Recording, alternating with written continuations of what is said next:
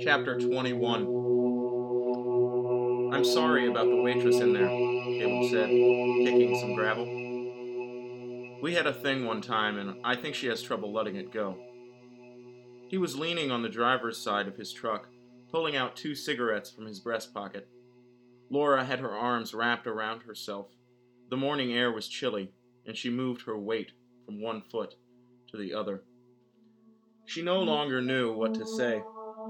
So far, Caleb had only done a lot of talking. Now they were outside the cafe, standing in the truck stop parking lot. Caleb held out one of the cigarettes, and Laura took it. Can you take me back to the hotel now? She said. I'm really worried about Dan. Caleb lit it for her, and then his own, replying in a cloud of smoke. Sure, he said. I just have to make one stop. But it's on the way there. It was full morning now, and uncomfortably bright. Laura squinted and shielded her eyes with a hand. Caleb stuck both his hands in his pockets and gave her an unfamiliar look. Me and old Edna in there used to have sex, he said randomly. It was weird. Laura looked down at the pavement. She wanted Caleb to stop talking, but he continued. I used to have this thing where I would meet a girl and immediately want to see what she looked like without her clothes on, Caleb said. Isn't that weird? Laura looked up at him with the hand still over her eyes. No, she said. That's not weird. Everybody feels that way about certain people. Her quick answer gave Caleb pause. Laura didn't know why she had said it and looked back at the ground. Caleb nodded slowly. Do you feel that way about people?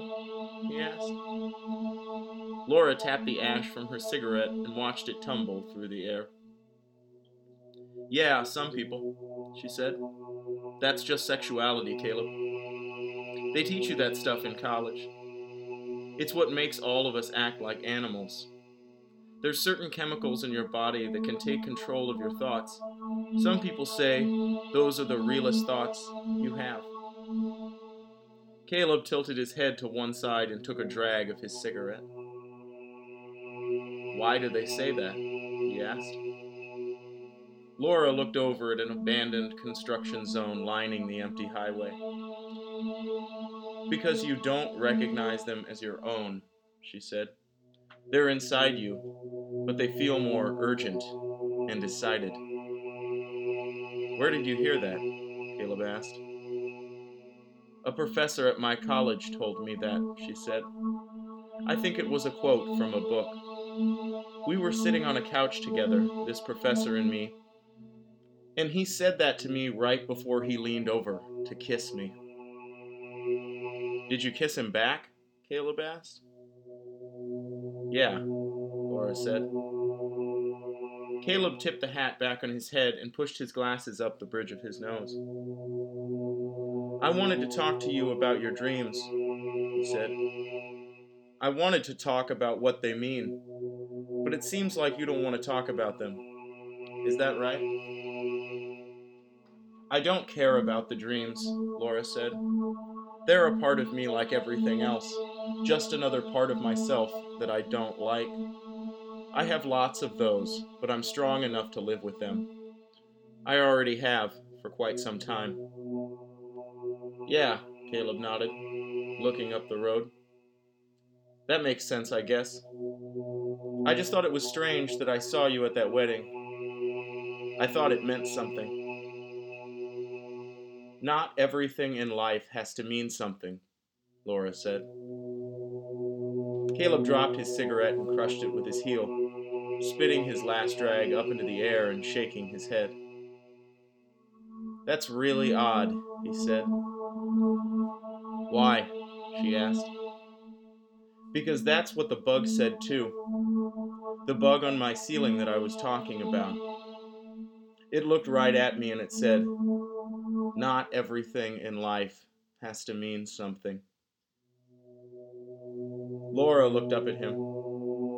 Her face had no expression. "Well, it was right," she said.